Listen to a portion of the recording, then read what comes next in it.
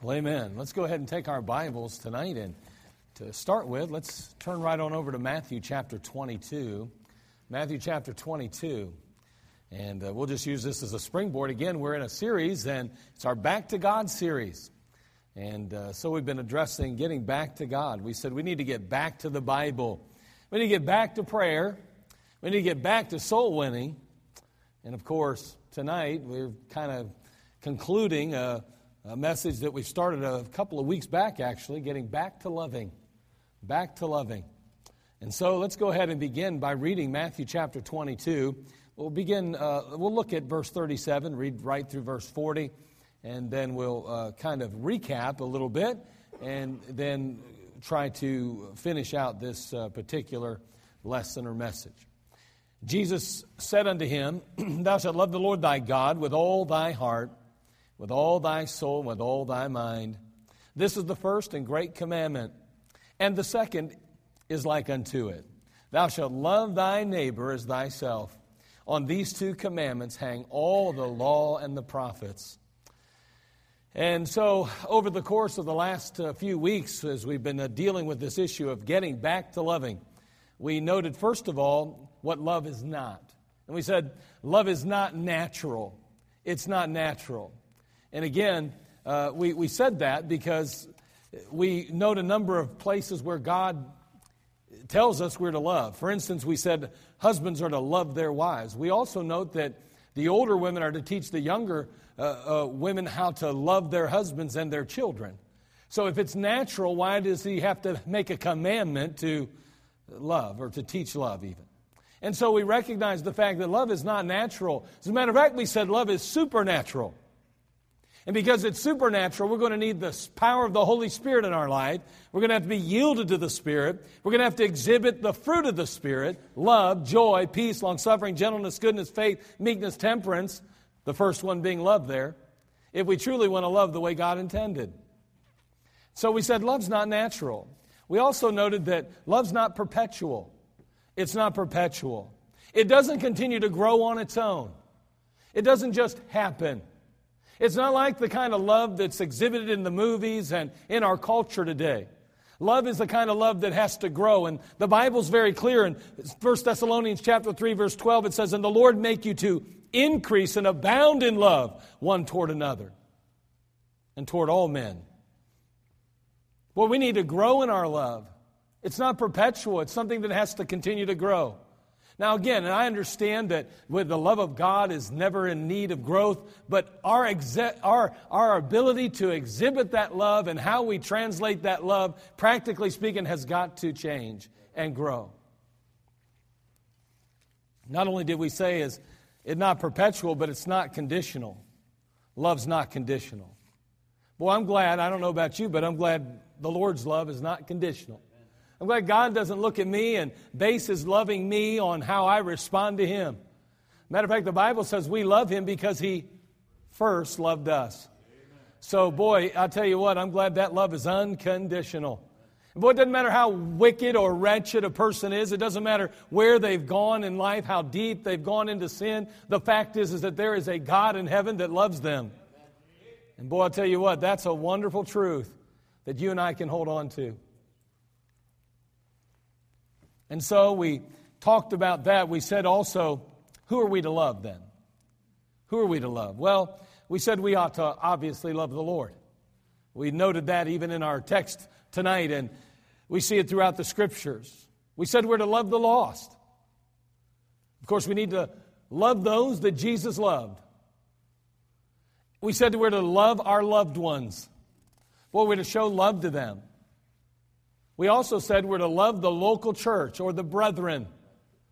Well, that's an area that we need some work on. We always need work in that area. We're humans. We're flesh. It's not even easy to love our own loved ones sometimes, let alone these that the extended family God's given us. And so we kind of ended there. And tonight I want to pick up and I want to ask this question: how are we to love then? How are we to do that? How are we to love? And again, I understand that probably this is repetitive for some. I'm sure that you've heard a number of messages or have been taught a number of things about love, and I realize that you probably could give me some points on how to love, and that would be good, and I'm hoping and I'm hopeful that that's the case. However, I do think it's important that we're reminded from time to time how to love. It doesn't hurt us, it can only help. And so often they say that the best means of teaching is repetition, so we'll just keep hearing certain things, and hopefully we really grab hold of it, grasp it, and embrace it for our own. And so we'll see what we can learn today. How are we to love? And hopefully this will be a help to you. I know it is always to me. So let's go ahead and have a word of prayer. Father, we come to you. We thank you again for this time together tonight. Lord, may the Word of God truly speak to our hearts, and may it do its work. You said that your Word would not return void. And so, Lord, we believe that. And so as it goes forth today, may it do that work that you intended it to do. Matter of fact, Lord, we don't even have to really ask. We know you will. But, Lord, just so you know that we know it's you that does the work, we're just asking. So, Lord, do that miracle. You said we have not because we ask not, so we're asking. Do a work in each heart, in each life. Drive home truths that will ultimately transform us. Make us that person you want us to be, that believer you want us to be. Closer to the image of Christ. More like Jesus. Well, thank you for it in Christ's name. Amen. All right, so how are we to love? Well,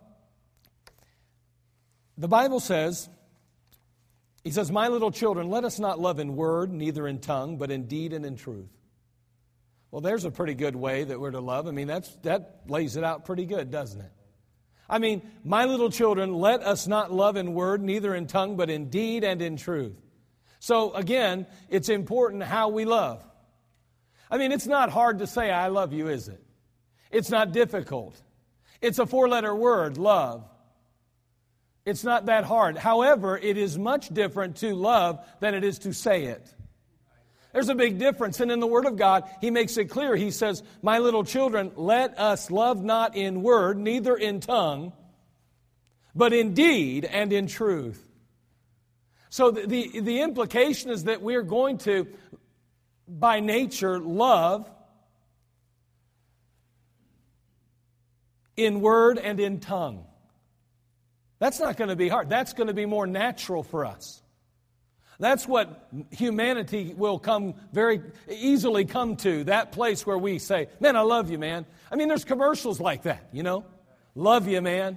I mean, but there's no real love there, not biblical, not scriptural love. And sadly enough, if we be honest with one another, we're guilty of throwing that word around pretty quickly as well, and without much thought.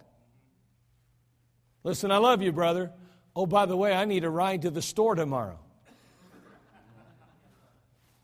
"You what?" "I'm sorry, I can't hear that. I got water on my ear. I was in my pool yesterday. I'm sorry, but I'll tell you what, I'll talk to you next week." I mean, if we're not careful, it's easy to say those things, but it's another thing to act upon them. Now, we have a wonderful example of this in the Word of God, don't we? I mean, you think about John 3:16, "For God so loved the world that He gave His only begotten Son, that whosoever believeth in Him should not perish but have everlasting life." I mean, what an example. We have God in this particular case giving His Son. And interestingly enough, the Son is giving His life. I mean, we see love being demonstrated here. We see it very clearly being exhibited here in those passages, in John 3:16 even. And in John 15:13, He says, "Greater love hath no man than this, but a man lay down his life for his friends." But I'll tell you what, God loved us enough to send His Son, and the Lord Jesus Christ loved us enough to literally die in our place, to pay for our sin. Now that is love. That's not just in word or in tongue. That's love in deed and in truth. What a wonderful thing to be loved like that. And may I say that you are loved like that. The next time you question whether you are loved, you need to think about what God did for you and what the Lord Jesus Christ did. David said, "When my father and my mother forsake me, then the Lord will lift me up. The reality and the understanding that you are loved by a God that exists in the heavenlies, yes, but He is real in our lives today. One day we'll literally be in His presence. Well, that love ought to move us and motivate us like it did the Apostle Paul when he said that the love of Christ constraineth us. So God gave to us openly. He gave to us sincerely. And His love produced action, and so should ours.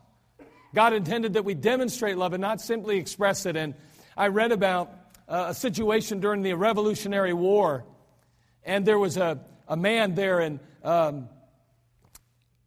Ephrata, I believe it's called, Pennsylvania.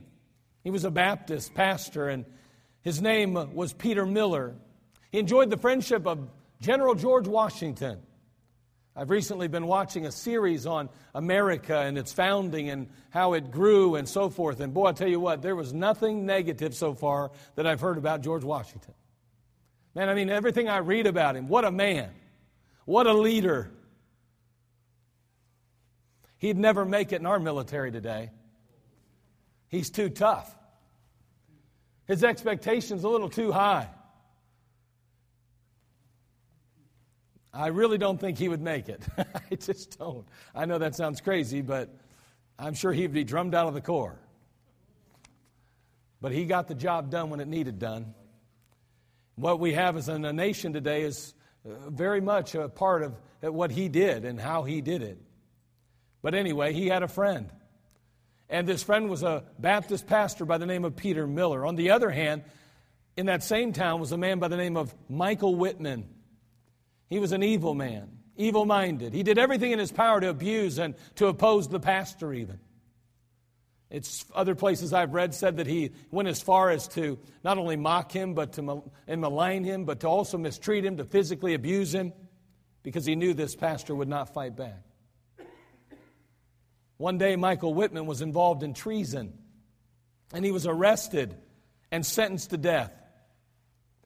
The old preacher, he started out on foot, and he walked 70 miles to Philadelphia to plead for this man's life.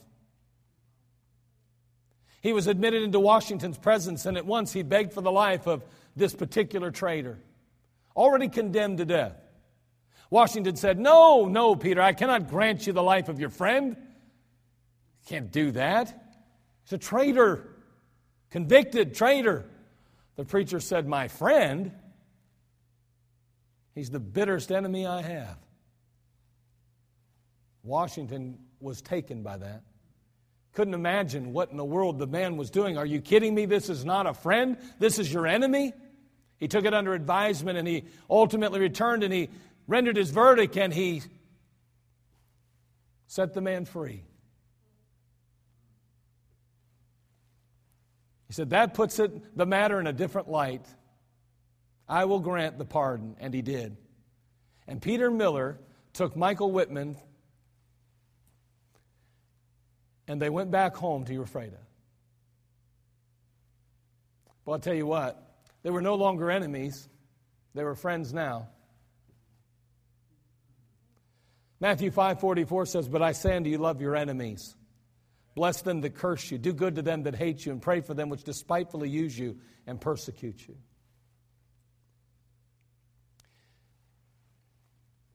We're to love in deed and in truth. Newspaper columnist and minister George Crane, he tells of a wife who came into his office full of hatred toward her husband.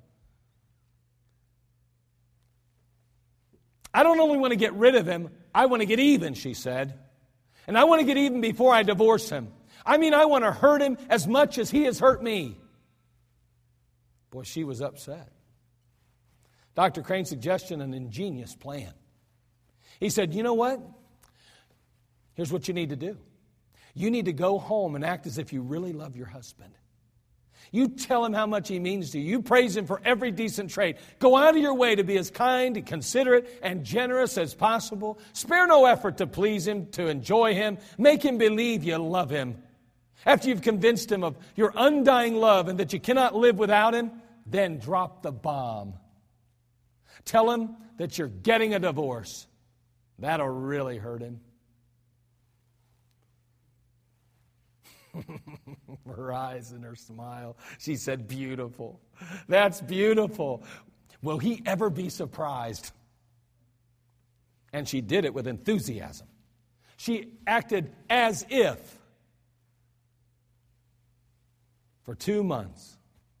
And for 2 months she showed him love and kindness, listening and giving and reinforcing and sharing. And when she didn't return, Crane called her and said, are you ready now to go through with the divorce? She said, divorce? Never. I discovered I really do love him. You know what had happened? Her actions had changed her feelings. Motion resulted in emotion. See, the Bible says in Proverbs 16:3, it says, commit thy works unto the Lord, and thy thoughts shall be established. That's a powerful statement. You know, we often talk about the idea and the need. Man, listen, don't do it unless your heart's in it. Don't be a hypocrite. The Bible says it's a two-edged sword. Yes, you ought to have the right heart and then do the right thing. But the truth is, if you're not doing the right thing, at least do the right thing. And God then will ultimately give you the right heart. This idea, well, I'm not going to go to church till somehow God puts it on my heart. Till I don't want to be no hypocrite just going because it's the right thing to do. Are you kidding? Do the right thing.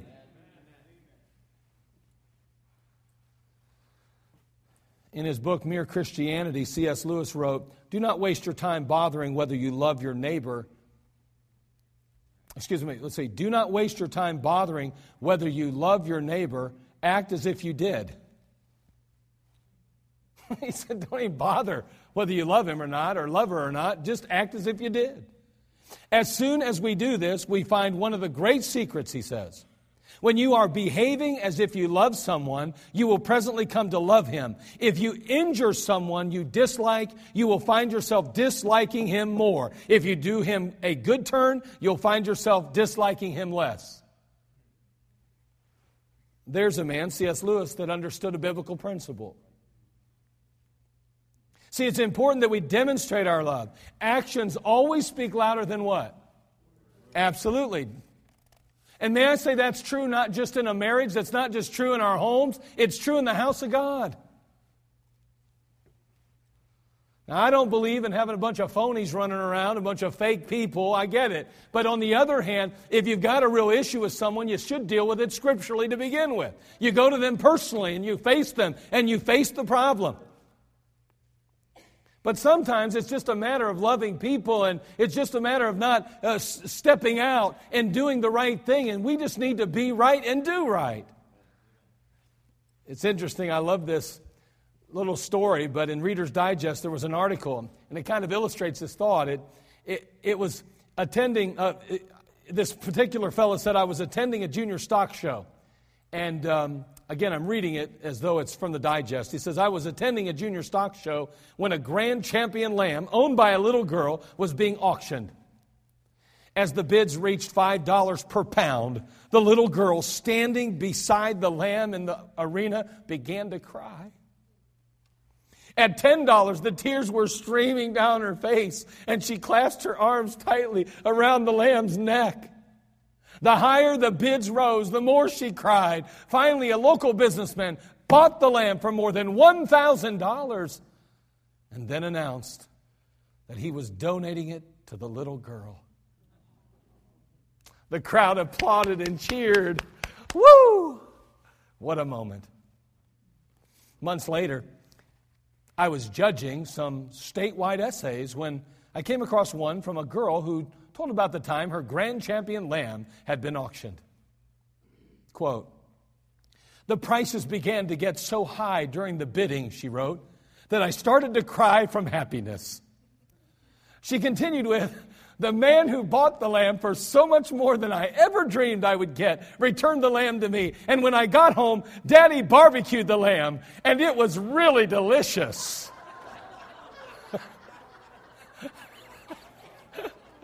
Is that great or what?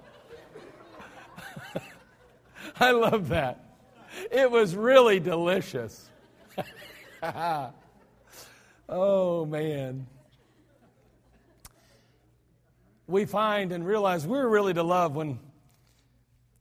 whether we feel like it or not. We're just to love. And loving is a matter of obedience and not feeling.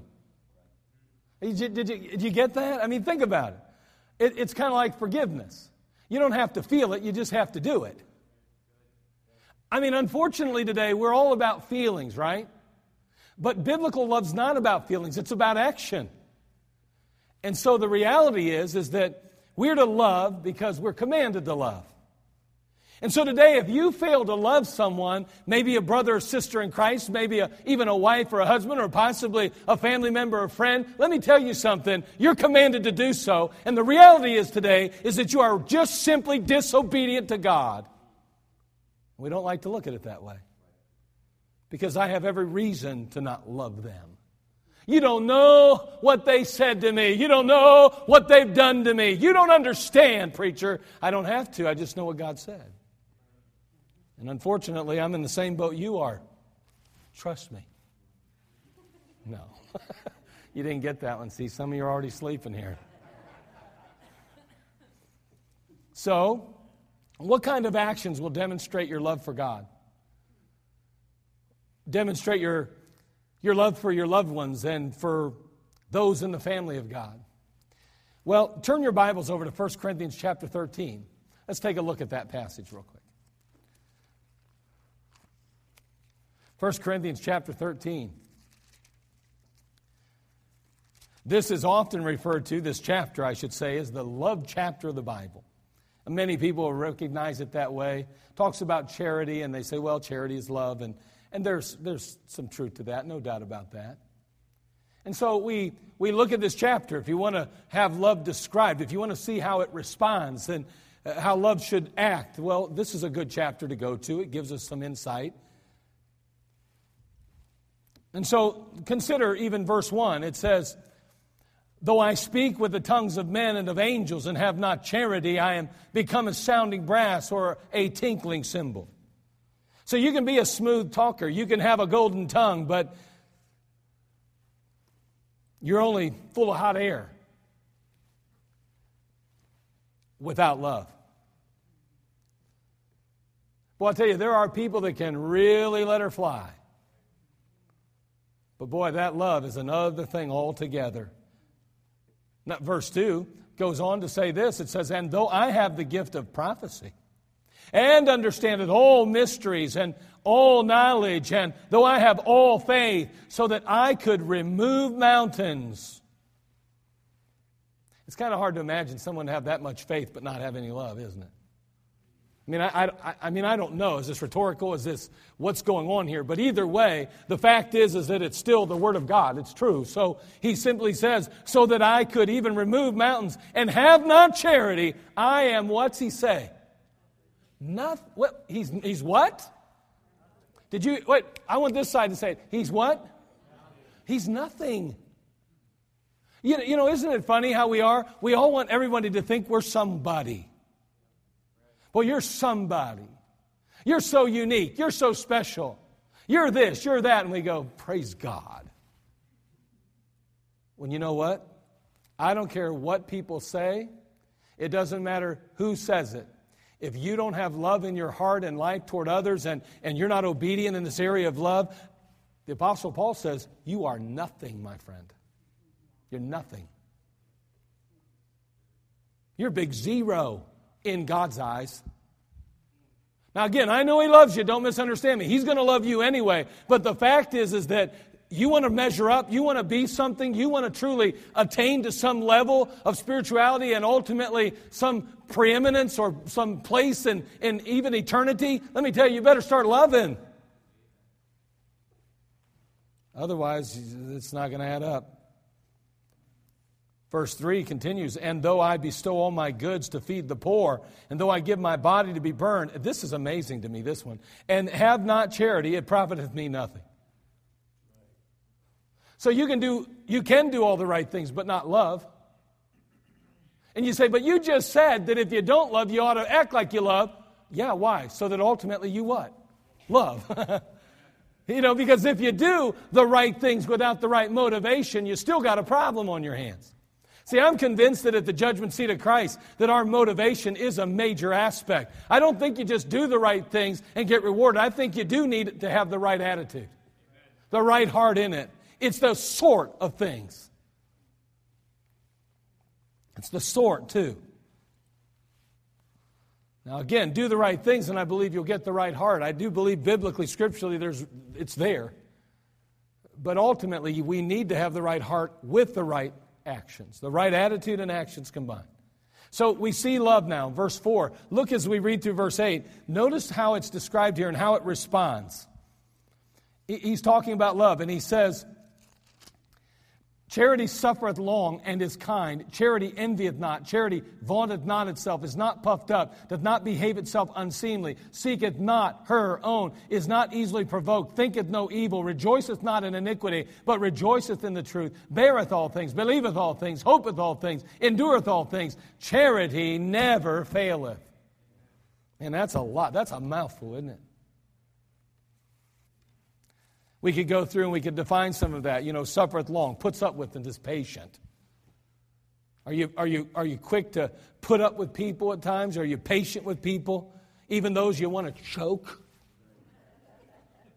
And let's be honest, people can get on your nerves, right?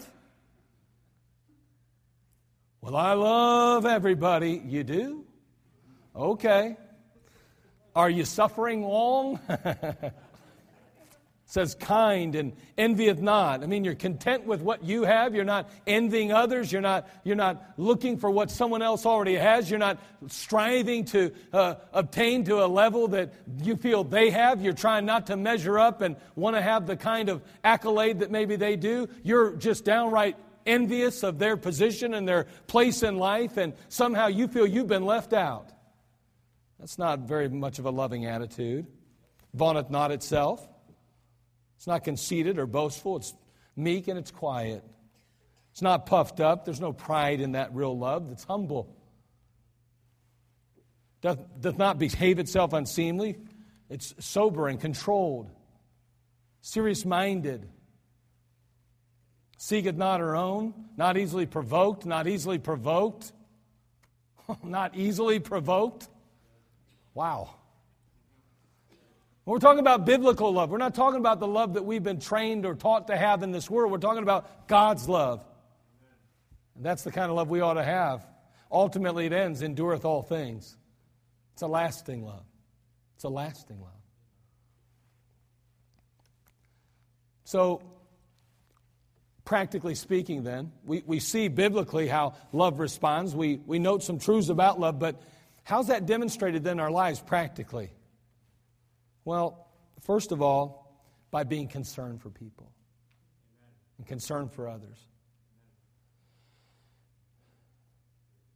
Turn to 1 Peter 5:7. We'll look at just a couple verses as we close this down, but I'm going to give you just 4 simple thoughts. By being concerned.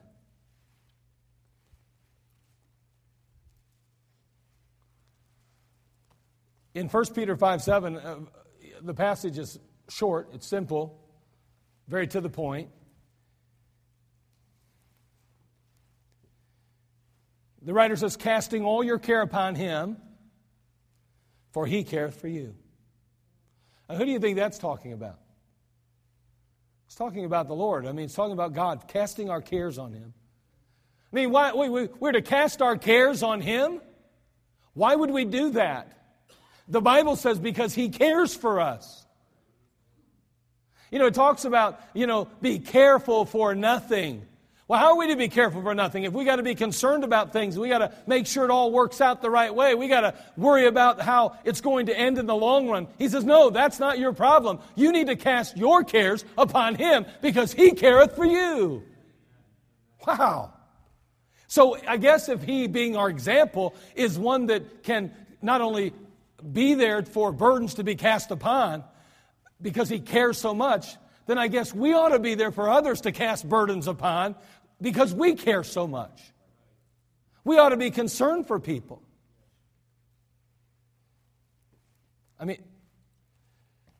When's the last time you showed some concern for somebody other than your own family? And again, I'm not trying to say that you don't. I'm just saying, when is it? I mean, answer the question in your own heart and mind. I mean, we're all guilty at times of getting a little selfish and self-centered. It's easy to close our world in and put the walls around us and walk into our own home and say, man, I'm safe within the walls of this castle.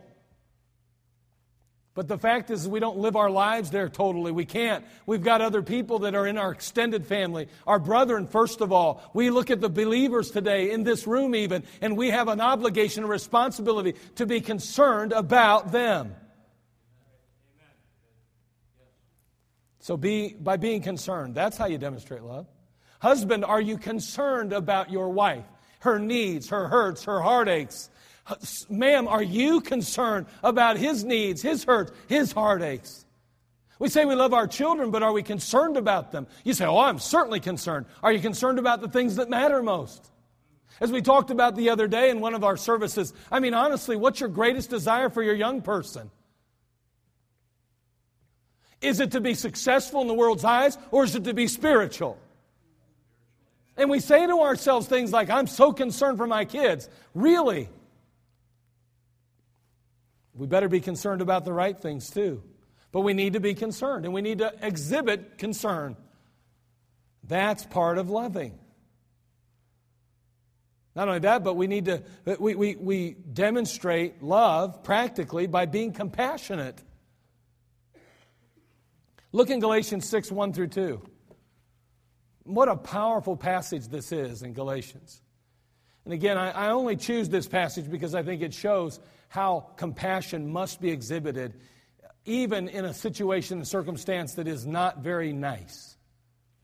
It's not one of those comfortable things here.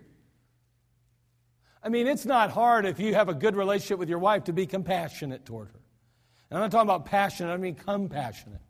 We already talked about caring, but being compassionate.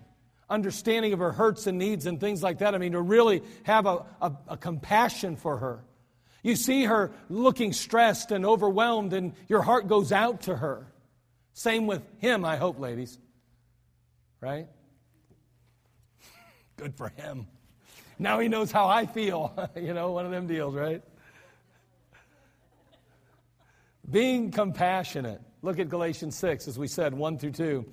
He goes on to say, brethren,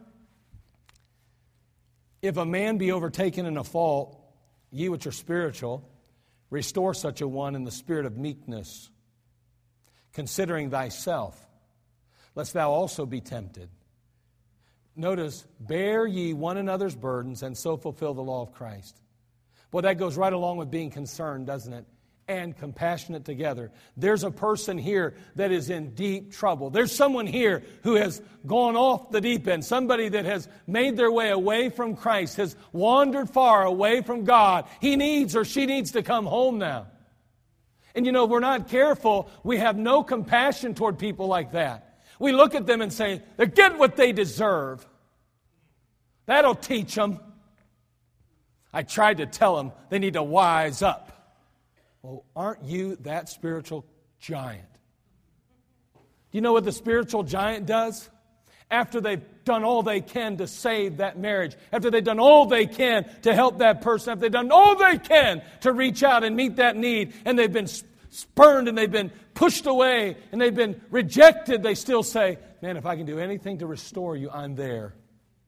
Because I have compassion on you. I can't imagine what you're going. You just don't know what you're going to go through. I don't know what you're going to go through. Maybe you do. You've been there maybe.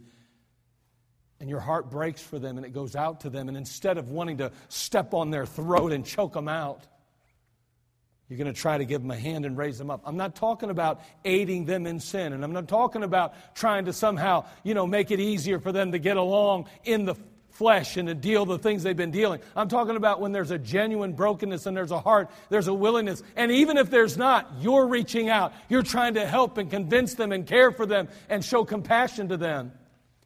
I'll tell you what, Christians are good at shooting their wounded. We can't do that. The devil's more than happy to see that happen. I mean, this crowd today, those that are gathered here today, let me tell you what, it's not easy to get you where you are. You are here today because God did something miraculous in your life. And you mess up and you find your flesh ruling you. And the worst thing that we could do here as leaders, and the worst thing we could do as a church family, is go, hey, did you hear about so-and-so?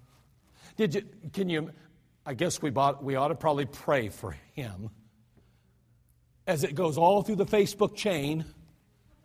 And everybody finds out that he did this or he did that or she did this or she did that. And we did it all in the name of Jesus, all in the name of God. No, we didn't. Shooting our wounded. I'm sure that you showed up over there with tears in your eyes and said, brother, my heart breaks because I know the road you're going to travel. And I don't want to see you go down that road. We'll hide behind our little screens. We'll say things and do things that make them feel so uncomfortable they wouldn't come back if they had a chance. We wonder why God's hand of blessing isn't on the church today. Why don't we see souls saved more? Why don't we see lives changed? Maybe because we can't even treat the ones that are here right. And again, I'm not scolding you in that sense. I'm trying to warn us. This is preventative maintenance. So I tell you, many times when I stand and share something from the pulpit, I'm not sharing it because there's a problem. I'm sharing it because we want to avoid a problem. And that's what the Word of God does for us. It instructs us so that we can avoid problems down the road. This fella,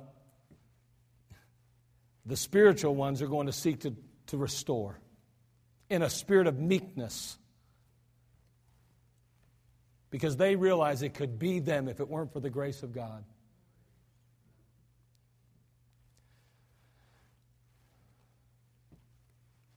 Being concerned, by being compassionate. How do we practically demonstrate love? And it kind of goes along with those first two again, but by being considerate and kind. I want you to turn to Ephesians 4:32. This one's a real... I don't know if it's a pet peeve. I don't know if I would call it that, but this one bothers me a lot. I don't get this sometimes. Notice what it says here. It says in Ephesians 4:32, and be ye kind one to another, tender-hearted, forgiving one another, even as God for Christ's sake hath forgiven you. Now here's my big one. Be ye kind. Be ye kind to one another.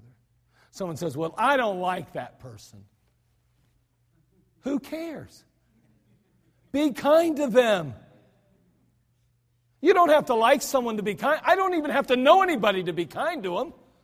I go to a restaurant and a waitress or a waiter comes to my table and begins to take my order. I don't go, hey, you're a jerk. I don't like how you look. I don't like what you're doing here. That doesn't even make any sense, does it? No. I go, well, hello there. How are you today? Certainly appreciate you taking our order today. They get paid to do that. I know, but I'm being kind.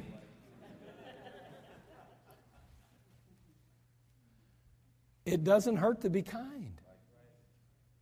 And you know what? You say, I love people, but we're not kind to them. Husbands, I love my wife, but you're not kind to her. What's your problem? A wife says, I love my husband, but she's not kind to him. What is going on? What is it? Children, well, I love my parents, but you're not kind to them. How do we miss this point? I don't get this. It's not tough. It's not hard. It's just showing some consideration. It's showing some kindness. Boy, I'll tell you what, you would avoid a lot of problems in your life if you'd just be kind to people. And so would I. Galatians 5:14-16 says, for all the law is fulfilled in one word, even this, thou shalt love thy neighbor as thyself. But if you bite and devour one another, take heed that ye be not consumed one of another. This I say then, walk in the Spirit, and ye shall not fulfill the lust of the flesh. So what are we to assume? We're to assume then that if we are walking in the flesh, we will be biting and devouring one another then.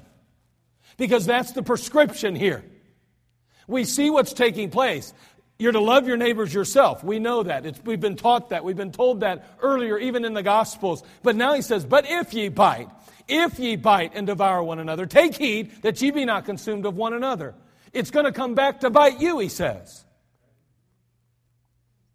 And he says, this I say, walk in the Spirit. Ye shall not fulfill the lust of the flesh. So if you're walking in the flesh, guess what you have a good chance of doing right now, what you probably are prone to doing? Biting and devouring. Let me ask you, is there anybody in the house of God that you're biting and devouring? Because if you are, it's because you have a flesh problem, a spirit problem. That's what the Bible teaches. You're not loving the way you should. You're not being concerned. You're not being compassionate. You're not being considerate and kind the way you ought to be because you are in the flesh. And that's true in our marriages. That's true with our children. It's true with our relatives. It's true with people we walk and run into every day of our life. It's amazing how we justify our critical, cynical, horrible attitudes. Let's just be kind to people. You'll be amazed. They say you catch more flies with honey than you do with vinegar. Isn't that what they say? Now, I don't like catching flies. I really don't want nothing to do with them. But the fact is, when it comes to people, you know, Dale Carnegie said, I think it's Dale Carnegie, How to Win Friends and Influence People. I tell you what, let me give you a one-word lesson. Well, three-word lesson. Be ye kind. You kind to people, there'll be people that like being around you. Because the world is an unkind place. And boy, as believers, we should be the least or last to be unkind. Finally, how do we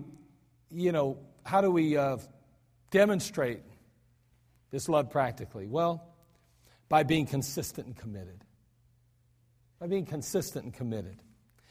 A Nashville newspaper, they carried a kind of a tongue-in-cheek story about a woman by the name of Mrs. Lily Craig, who hasn't missed attending church in 1,040 Sundays, although she's in her 80s. That's pretty good, isn't it? It's a long time. The editor commented, "It makes one wonder, what's the matter with Mrs. Craig?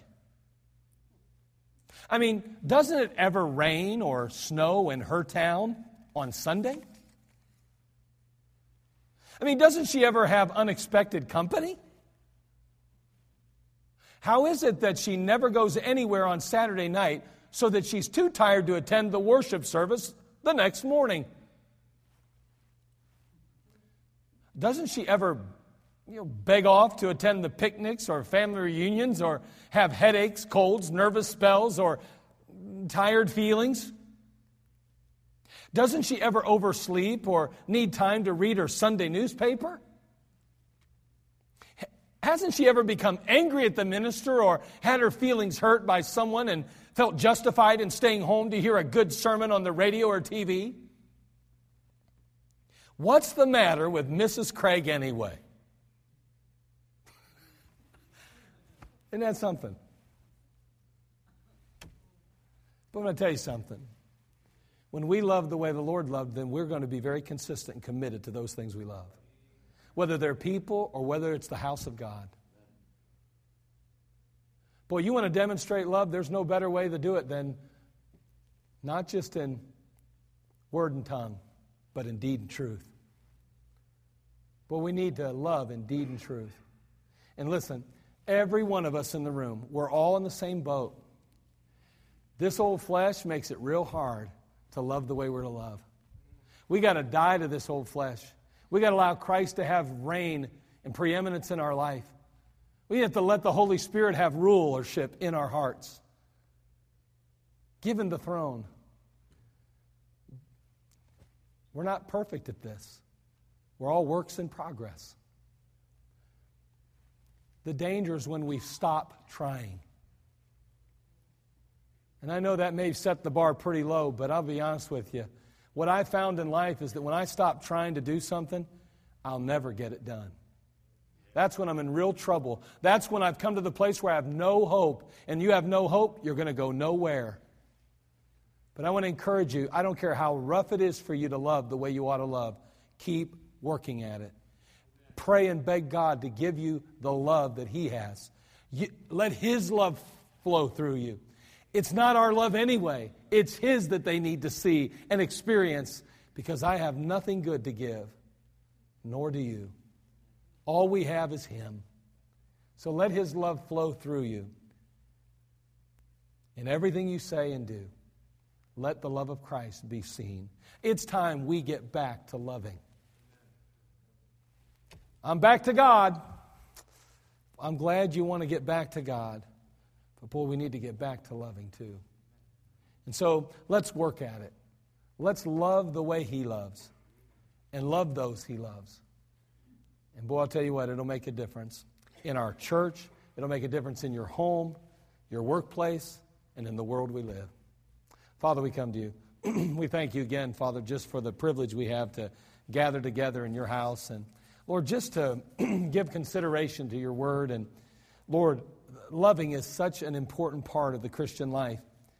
I mean, if we're not careful, Lord, we may even believe we understand it more than we do, because the world has taught us what love is. But your word outlines it for us, and your word is truth. May we not lean on what we've heard or our own understanding. Lord, may we lean on you and your word. Now, Father, bless us tonight. And Lord, if there be any here tonight that have yet to receive Christ as Savior, Lord, I pray that they wouldn't leave here until they settle that issue. That they'd simply make their way forward when the music plays and meet one of the men at the front and just allow themselves to be shown from the Word of God how they too can be saved. And for us as believers tonight, that we examine our own hearts and our own lives. Lord, although we sometimes have to exhibit some tough love, the truth is we still need to love according to your word. Well, God, help us to be faithful and to demonstrate it, to live it. And Lord, we'll thank you as you give us the very grace and the power to do it, because we can't do it ourselves. We need you. Fill us with your Spirit. Enable us to love like you love. Well, thank you. In Christ's name, amen. Let's all